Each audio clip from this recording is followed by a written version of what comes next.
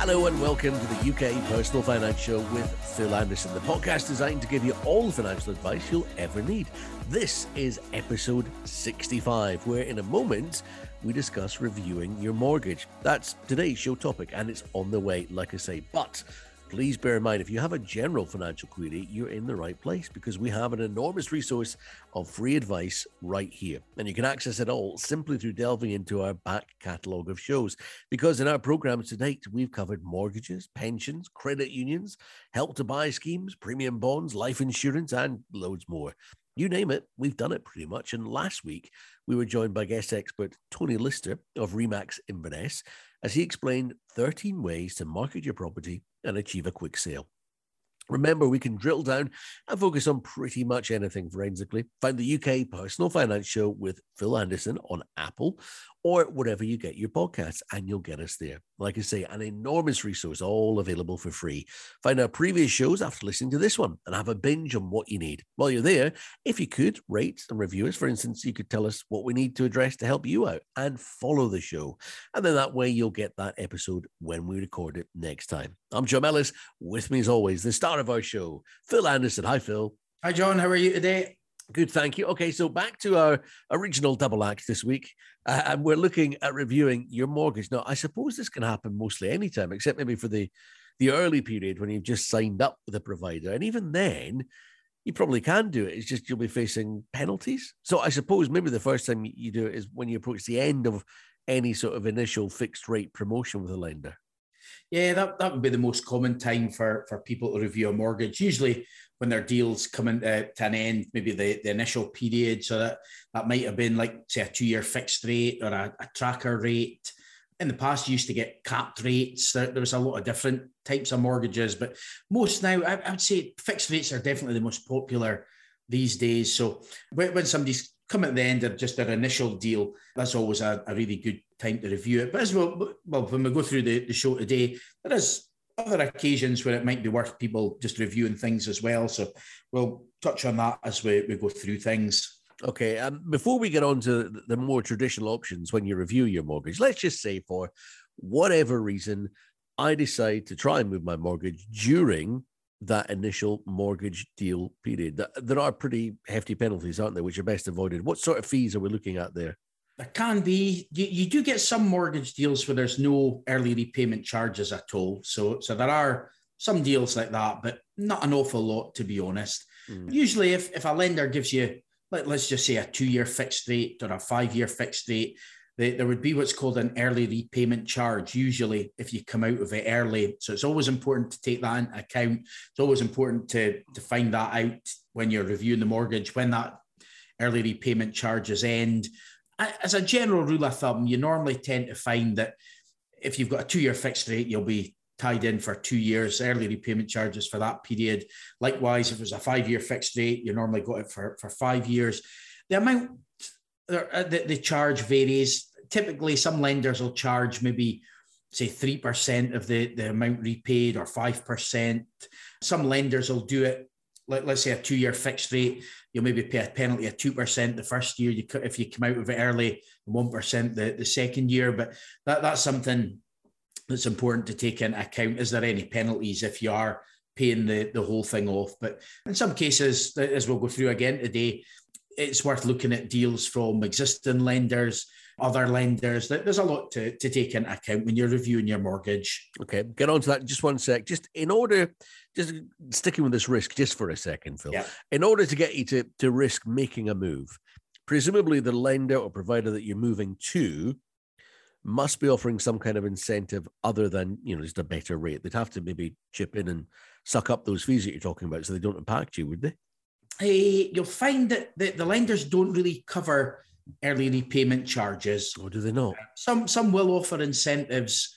So for example, if you do what's called a remortgage, there'd usually be legal costs and survey costs involved with that. So some lenders will cover that type of cost. But again, I'm not aware of any that will actually cover any of the early repayment charges on a mortgage. So if you are tied into your current deal, in a lot of occasions, it would likely be best sticking on that one. Okay, so let's go down the more traditional route then. I'm about to reach the end of my initial mortgage deal, like we've been talking about. And I'm wondering what might be out there now. The market's changed again in those, intervening few years. Yeah. What are my options? So that's it. The market is always constantly evolving and changing. So a good time to review it when you come to the end of an initial deal. Years ago, the lenders would maybe give you, say, a 2-year fixed rate, and then you might be tied in for 3 or 4 years afterwards. But that type of deal has really disappeared these days. So most people come at the end of their initial rate period aren't going to be tied in, and it's unlikely they'll have early repayment charges. So I guess the 3 main options you've got are to stick with your existing lender and just go into what would be the sort of reversionary rate. You've got the option to remortgage. So that's moving your whole mortgage from one company to another. And then the third one, which is becoming a lot more popular these days, is what's called a product transfer or rate switch. And that's where you get another deal from your existing lender and keep the mortgage with them. So if I touch on the first one, which was just sticking on the sort of reversionary rate. Mm-hmm. What happens usually if you do nothing is most lenders have got what's called their standard variable rate, or an SVR. There's always plenty of acronyms in financial services. That's another one, an SVR, so standard variable rate. The standard variable rates usually tend to be a lot higher than the rates that somebody's on maybe initially. So at the current time, standard variable rates will tend to range maybe about 4 to 5% is the interest rate on that. So if you're coming off a deal where you're on 1 or 2% and going on to that, can be quite a big jump. So that's one option, is to stick on kind of like the standard variable rate.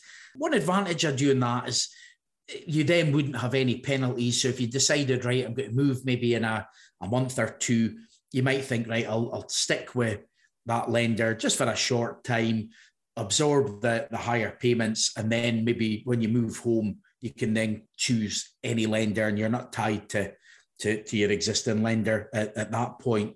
The main downside of sticking away with your existing lender is that the interest rates are in general more likely to be higher if you go into that standard variable rate or reversionary rate. So a few different pros and cons there for that one. Okay, next is going somewhere else, remortgaging to another lender. Again, if you could break down the plus and minus aspects of that, if you could, Phil. Yeah, I would say when your deal expires, it's good to review what your existing lender will offer, but also look to see, right, is it worth doing what's called a remortgage to another lender? And basically a remortgage, it's almost you're just refinancing. You're moving the mortgage from one lender to another.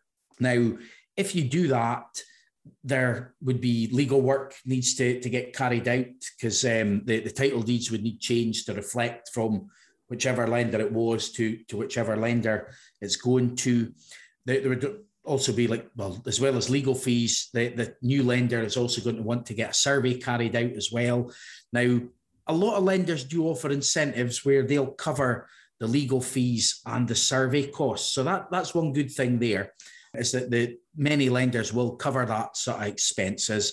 One disadvantage is that the time. I mean, it can take 6 to 8 weeks for a remortgage to go through, because there's this legal work.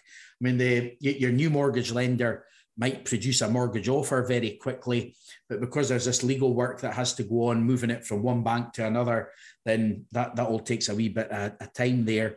I guess another, could be almost like a disadvantage, is that the lenders they'll fully underwrite your application.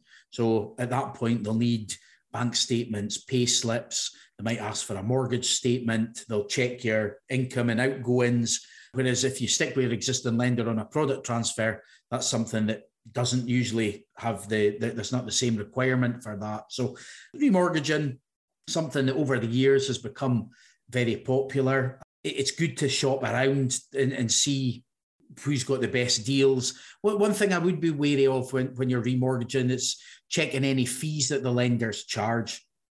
So it's always important to say, right, how much is this lender's fee? How much is this one? And what you'll tend to find, there'll be deals out there that have got quite big and large arrangement fees, And then there'll also be deals out there that have no arrangement fees or any booking fees or legal fees at all. So it's trying to weigh up the difference between that one. And you tend to find if you've got a big mortgage, it may be worth paying the fees because you're maybe saving a wee bit more per month on the payments. But it's just weighing all that sort of stuff up to see what's going to be best. Okay, a few things on remortgaging that crossed my mind, Phil. One of those is if you're going to a different lender and you said, they underwrite everything fully, so they're going to look at bank statements. So if your situation has changed, and by that I mean your income, let's just say one of you earns less than you used to, and therefore you don't have the same income that you did on your joint income, and therefore the bank might not approve you for a mortgage. Is there the chance that the lender will turn you down for the exact same property that you're sitting in because you can't now afford it? Yeah, well, if that was the circumstances, rather than remortgaging, so if a lender won't give you a remortgage, at that point, that's when you're going to be best going back to your existing lender to do what's called a product switch, or sometimes it's called a product transfer, a rate switch. Different people call it slightly different things, but we'll be able to touch on that in just a few moments as well. But that would definitely be the sort of example where it would be best sticking with the existing lender and try to get a new deal with them. Okay, something else that crossed my mind. You were talking about it can sometimes take a while if you're remortgaging through another lender because they have to get in the legal people, and that could be 6 to 8 weeks. What you tend to find, in my experience, because I've done this, what you tend to find is that they will go and get a survey conducted perhaps by someone who is local to their main branch, which happens to be in, I don't know, Preston, or, even if it's the centre of Scotland. In other words, not in the marketplace where your home might be. And I have seen situations whereby, we'll get someone up who would probably value our property at about 50K less than if I used someone who knows the area and who knows what the sort of prices in this area are going for. So there's variation within a theme, and that's something to bear in mind, I think, that can happen to you. Yeah, definitely. If you're remortgaging, the lender will insist on a survey. Now, they normally have like a panel of surveyors, and they'll often farm out to a national firm who might not cover all areas. They'll then get somebody else to look at it. But the value is something, I would say good times to remortgage or consider remortgaging is when your current deal's about to end. It could be that you're looking for a better rate. If your home's gone up in value quite a lot, that can actually be beneficial for you. We're seeing that quite a lot at the moment because house prices in the UK seem to be on the rise again. And where that's a benefit is, let's just say you've taken out a 90% mortgage initially. You might be paying a slightly higher rate because the bigger deposit you put down, the better interest rates you'll get. So let's say you've got a 90 or 95% mortgage initially. Each month you're paying a bit of that capital off, so the balance will be coming down. Now, if your value goes up quite a bit, then what you might find is when you come to review your mortgage, you might be down to 80% or 75%. And if that's the case, that's going to open up a whole new world of opportunities for you as well. So there's going to be an awful lot more deals available for someone in that sort of situation, which is good. So that can be a good time to review a mortgage if your property value has gone up quite a bit. And again, what lenders will often do is a lot of them use what's called index-linked valuations. So they'll look at what you paid for the property initially, and then they might say, right, based on how long you've had it, what is the average house price going up or down in that time? And I've actually seen it work both ways. I've seen it in some cases. The market in Aberdeen, close to where we are, is very different from the market in other parts of the UK because it's so heavily related on the oil industry. So when the oil industry is doing well, house prices locally here tend to go up quite a lot. And I have seen it where the value of houses have gone up a lot here, and then lenders are using an index-linked value, which is lower. And we're like, no, but look, the real value of this house is this or that. But then I've also seen it work in the opposite way as well. So it is, the property value is going to be a big factor in things when someone's reviewing a mortgage as well. And that was kind of what I was meaning when I was talking about, surveyors from other areas, marking something 50K less than perhaps a local surveyor might put it on the market for, because it's kind of like in this part of the world anyway, where we are, as you say, Phil, it's a bit like a golden triangle or a bubble that exists almost in its own climate. The other thing I was going to say about remortgaging is quite often if people are sitting in an old property and the value, for instance, of their property has gone up, and they're looking to do work to, repair a roof or maybe add a room or something like that, something they've always dreamed of, they can sometimes borrow against whilst they're remortgaging to extend on their property or to... Yeah, that's it. I mean, it is. When someone's doing a remortgage, that's a good opportunity where they can review not just the mortgage, but all their finances. We tend to find when coming up next month in January, that's always a really busy month for people reviewing their finances. They make their New Year's resolutions and they say, right, I'm going to sort this out, I'm going to sort that out.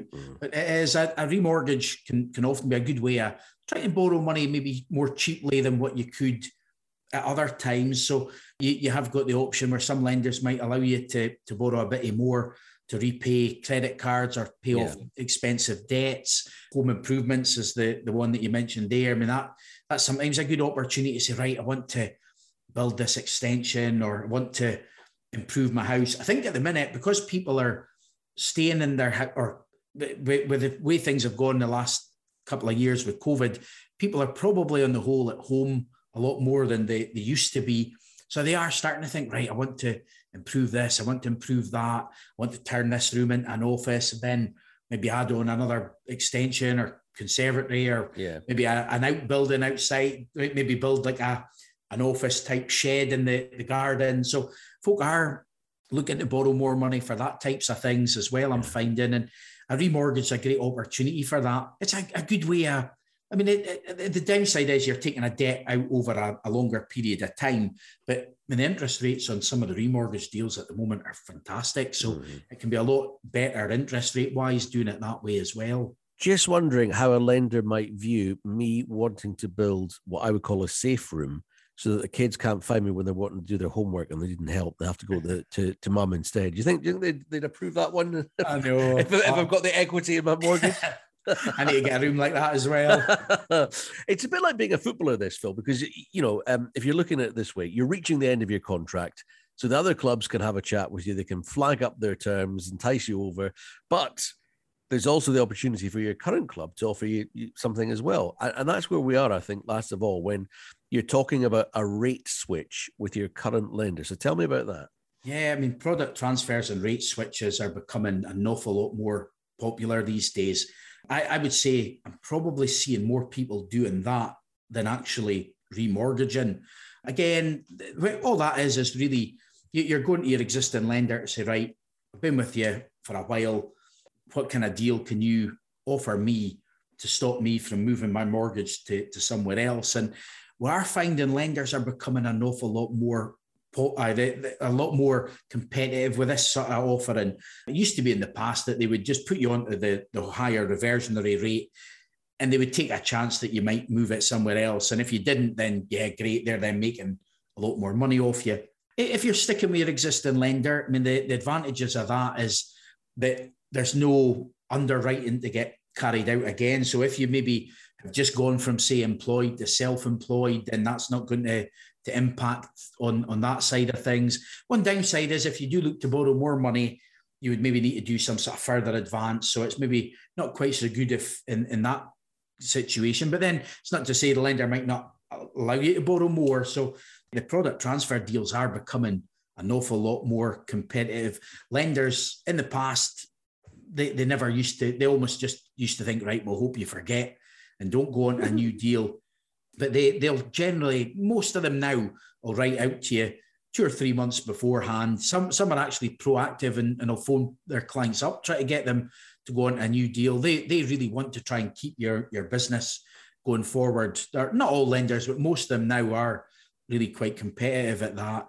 Again, if your value has gone up, they'll use that index-linked valuation. So if house prices are rising, you might manage to get a lower loan to value deal. So that might be kind of advantageous there as well. One thing I would say if you're doing a product transfer is just to watch out for any fees that the lender will charge, because they may have some sort of arrangement or booking fee.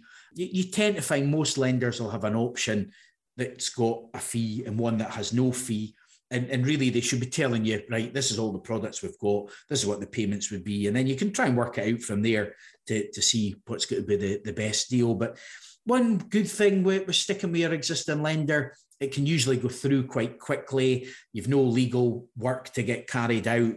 If you've got mortgage arrears, that would tend to be the only time that lenders generally won't offer you a new deal, which is a shame, really, because if somebody's got arrears, they're probably the sort of people that need a new deal more than others. But that would be, in most cases, that's about the only time that a lender won't offer somebody a kind of rate switch or product transfer or product switch, whatever you would want to call it. Okay, a couple of things that cross my mind about this particular item that we're talking about here, Phil. When you're saying that more and more of these lenders are doing these rate switches or product switches, so the current lender, in other words, is looking to put you on a better deal, would they make the standard variable rate, which you revert to otherwise, would they make that artificially high so that the rate switch looks like a better deal when it comes along? Yeah, I mean, standard variable rates tend to be quite high. You find that they, as I said earlier, probably in the region of maybe about 4 to 5% is the kind of rates at the minute. Whereas mortgage deals, depending on your loan to value, mortgage deals, I mean, Neil in the office did a 5-year fixed rate for somebody remortgaged recently, and the interest rate was under 1%. Now, I think they were borrowing, I think it was only about half the value of their property. So loan to value was really low, but there's still some cheap money out there. But I wouldn't say scaremongering just now. I mean, they keep saying that interest rates are going to be rising to kind of curb inflation. So a lot of people are a bit nervous of that. And they're thinking, right, I want to go and look at a fixed rate mortgage deal just now. The standard variable rates are higher than the rates that you can usually go on to in most cases. Realistically, though, Phil, let's just say you're on a tracker mortgage. So those are the ones that follow the sort of Bank of England's base rate, yeah, and then they stay within a certain element of it. So let's say the interest rates did go up. And this is just to sort of appease anybody that's nervous about it. If the base rate did go up, and they're talking, I think, about from 0.25 to 0.35, something in the nature of that. Realistically, in your pocket every month, how much more are you paying out on your, is it like a 10 or 20 quid a month in your mortgage? It depends. It depends on the size of mortgage you've got. But let's say you've got a £200,000 mortgage and your rate goes up by, let's say, 0.25%. Yeah. Over the course of a year, that would be £500. Now, divide that by 12. Roughly, it's about 40 quid a month. Yeah. So that was on a £200,000 mortgage. So if it's a £100,000 mortgage, your interest, you'd be paying about 20 quid a month more. Yeah. In that situation. So to cover that, you have a fancy coffee every other day as opposed to every day of the week, and you probably paid that off, just to give people an idea of what that would be. The other thing you mentioned there was beware of fees when you've got a possible rate switch. I think I've seen, certainly in lenders that I've looked at, a grid of the mortgage products that they offer and what has fees and what doesn't, and how long you'd be tied in and so on and so forth. That seems to be fairly easily accessible, isn't it? Yeah, most of the time. Some lenders will send out a letter, some will direct you to a website. Usually when you look into it, there'll be a list and it'll say, right, we've got a 2-year variable rate, 2-year fixed rate. This one's got a fee, that one's not got a fee. Your monthly payments would be this or that. And I suppose then it's just a case of trying to work out what's going to be best for yourself. I mean, I'm always a great advocate of people speaking to mortgage brokers, because they can do a lot of that hard work for you. Well, one thing I would say is if you do go to a mortgage broker, some lenders will offer, they call it like direct deals. You do tend to find, though, see going back maybe about 5 years ago, so maybe back to about 2015, 2016, at that point, the direct deals were really, really good. I know I had a few clients that I used to say to them, look, HSBC's got this rate, brilliant, go and sort that out with them, and they've got the best deal for you at the moment. But you tended to find sometimes with certain lenders it maybe took ages to go through, the service wasn't so good. But I'm finding now that the rates have kind of equalised a lot. And in fact, in some cases, brokers can get better deals than when somebody gets going direct. The tide's really kind of turned in that respect. And probably the reason for that, there was more like additional sort of regulations came out. So a lot of the banks did away with their direct sales force. I remember at one point in time, there was one lender, it was they were taking weeks for you to actually get an appointment with them. So it was, although they had great rates, it was a total waste of time because you couldn't get an appointment to speak to them. And even then, it took so long that you would maybe miss out on the property you were after or the deal that you were looking for. Let me come on to the broker idea in just a second. There's just one other thing about the product switch or the rate switch that you're talking about. I assume then, so this is you coming to the end of your initial deal with your mortgage provider, and that sort of releases you from those initial early penalties. But I assume if you take a second deal from them, so this rate switch, this product switch, they're going to try and tie you in on terms again, aren't they? So there'll be another set of penalties. Yeah. So again, if you were to take out like a 2-year tracker or 2-year fixed rate deal, they would usually tend to tie you in for that period. And likewise, if it was like a 5-year fixed rate, normally you tend to be tied in for that 5 years as well. So I suppose for the lender's point of view, they then think, right, we've got them as a client for that period of time. In some countries, there's no early repayment charges at all. But in the UK, most lenders will have, like, especially on the fixed rates, you've normally got some sort of early repayment charge during that fixed rate period. There's one or two that do fully flexible fixed rate deals, but very few in that circumstances. But fixed rates have been really popular just now because folk are a bit worried that interest rates will creep up a bit. I'm finding the fixed rate deals are really good. And, you know, some of the fixed rate deals are almost the same as the variable rate ones. So there's not a lot of difference between them either. The thing that strikes me about all of this, Phil, is that it seems a little bit rudderless. Now, normally when I want to make a decision that's about something as big as a mortgage, say, I do it with an expert to help steer me in the right direction. And here I am speaking to my current lender, myself, other lenders, myself. I start getting a bit twitchy at that point because I think, well, I'm not qualified for this. Also, in my experience, financial advisors tend to have like a finger in the pulse. And you mentioned it yourself there, the ability to sort of thrash out deals or access deals that maybe aren't available over the counter for customers these days. So should I start this journey by being proactive and maybe go back, say, to an independent broker who got me over the line in the first instance?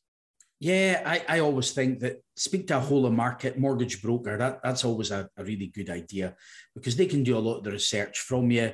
They're used to comparing all these products. So they're used to looking at the fees. They're used to looking at like all the other, like the pros and cons of kind of each one. I mean, to give you an example, at Phil Anderson Financial Services, if they're doing a remortgage there, the lads will charge £100 as a fee for a remortgage. If it's a product switch or product transfer application, they don't charge any fees for that. So they can actually help you get a better deal with the existing lender and not charge any fees at all. You'll get some brokers that will charge like higher broker fees. I mean, I've seen some in the past charge $495, $999, different sort of fees. I've heard of some brokers doing, you pay them like what's called a lifetime fee, a one-off charge, and then they say that they'll review your mortgage forevermore without any charge. I suppose the only downside of that is you're paying more up front. And also, if that firm went bust, then your money's gone at that point. But different brokers will charge in different ways. And you'll tend to find, I mean, like going back to Phil Anderson Financial Services, the reason they don't charge a fee on the product transfers is that the lenders will pay them some sort of commission usually for setting up the new deal. So going to a mortgage broker, they can sort out all the paperwork, really make all the process easy, whether that's a product transfer with your existing lender or a remortgage to another lender. A broker can keep you right with all of that sort of things. Brilliant. Now, here we go, Phil, as we enter into the part of the show where you share your own life story. You've not long moved house. I wonder if this might have been something applicable to you, where you might have reviewed or carried a mortgage over to another property rather than start another. So what have you got on this, on reviewing mortgages? Yeah, I mean, when I moved recently, I was able to look at all the options available to me from the home market, because I wasn't tied in on my last mortgage deal. I just let it go onto the lender's sort of standard variable rate, and I was paying more for that. I thought, right, I'm going to be moving soon. I'll take the hit and just pay a bit more for a wee while. And then the great thing for me then was that when I moved home, I could have the choice of any lender. Now, lenders will generally let you port your mortgage, so they will let you move it from one place to another as long as the property is suitable for them. So the example I always give on that is if somebody had, let's say they were moving from a house and then moving to a wooden property, some lenders won't lend on that type of property. So you've got to make sure that the lender, if you are remortgaging or at some point moving home, make sure that the lender, it still fits their criteria and affordability for doing that as well. But I have a good remortgage story from quite a few years back. Well, it wasn't good for the person that did it, but when I worked at the Skipton Building Society many years ago, it's quite an old one now, there was a mortgage came in there that was from a mortgage broker. And fortunately, that firm is no longer trading anymore. But Skipton had quite a unique product. It was linked to what was called the US dollar LIBOR rate. It had a really low interest rate initially, but it was a product that was really meant for high net worth individuals and sophisticated, like people that were used to dealing with that type of thing. And I remember once took a phone call from somebody, and initially they only had a mortgage of about 30,000. Well, this broker had recommended this product, and it had about a $2,000 product fee. I think they charged about a $2,000 broker fee. They also added on what was called a single premium ASU policy. So rather than paying for like accident, sickness, and unemployment insurance each month, they added 5 years worth of premiums all in on one go. So it was about $1,000 added for that. So this poor folk, their mortgage balance had gone up from 30,000 to 35,000. And I remember saying to them, I was like, look, why did you do that? Why did you take their advice? And they're like, oh, but I'm saving 20 quid a month. I'm delighted. I'm cutting my outgoings. And they just couldn't get it. And you know, most mortgage brokers are very reputable. The mortgage brokers have got, they're regulated by the Financial Conduct Authority. And unfortunately, these days, the bulk of them are like decent people and will give decent advice. But occasionally you come across the odd one where you think, jeepers, why the heck did they do that? Yeah. I'll never forget that one. It just was nuts. But honestly, by the time they'd remortgaged, their debt had gone up for 30,000. I think it was just slightly over 35,000. Yeah, it sounds like they were delighted because they were saving 20 quid a month. In the long term, how much more thousands of pounds would they have paid? Yeah, so it sounds like a cowboy. And in the cowboy movie, he'd have been wearing all black, right, Phil? Yeah, and we always do this bit as well. Yeah, I mean, you find inspiration through various people that you admire. You love a quote. Have you got one that fits our subject matter for this episode on reviewing your mortgage? Yeah, the quote of the week this week is from Martin Lewis. He's quite well known. He's been on telly a lot, the money saving expert. He does a lot of these. I've seen him on telly a few times lately. And the quote of the week is, as there's a mass of choice and deals can disappear fast, using a broker is a good idea for many people.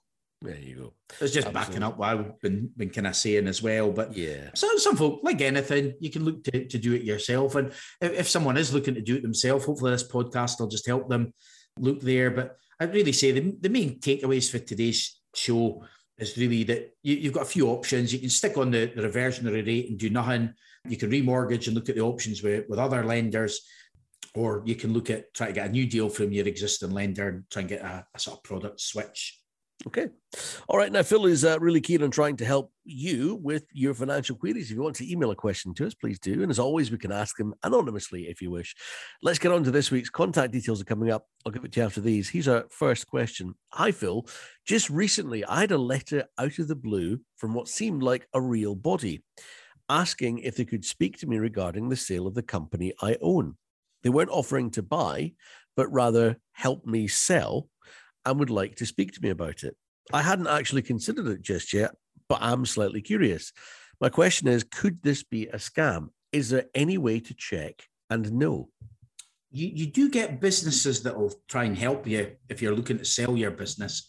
I get that constantly here. I'm always getting emails through saying, oh, at the minute, it's a great time to sell your business. And they're offering, oh, you can get this multiple of profits or this times your recurring revenues. I get that a lot myself, so I can understand. And what I would say about anything is always be on your guard against scams and scammers. They often pose as legitimate and real businesses. I had a message from somebody actually just recently saying that they'd been contacted on WhatsApp by somebody that was claiming to be myself. So it was just, honestly, it kind of, I've seen it as well. Folk will try to make, they'll try to send an email, but they'll often try to make it look like it's came from someone. And I remember at one point, not all that long ago, somebody had actually cloned the Financial Services Regulators website as well. Wow. That one got taken down really quickly. But sadly, there's so many scams and scammers out there. But what I would say is try and do a wee bit of due diligence, and you can go online. I would suggest maybe looking up Companies House to see if you can find any information on anything there. But it's just trying to do a wee bit of due diligence, maybe looking online, looking at reviews of companies.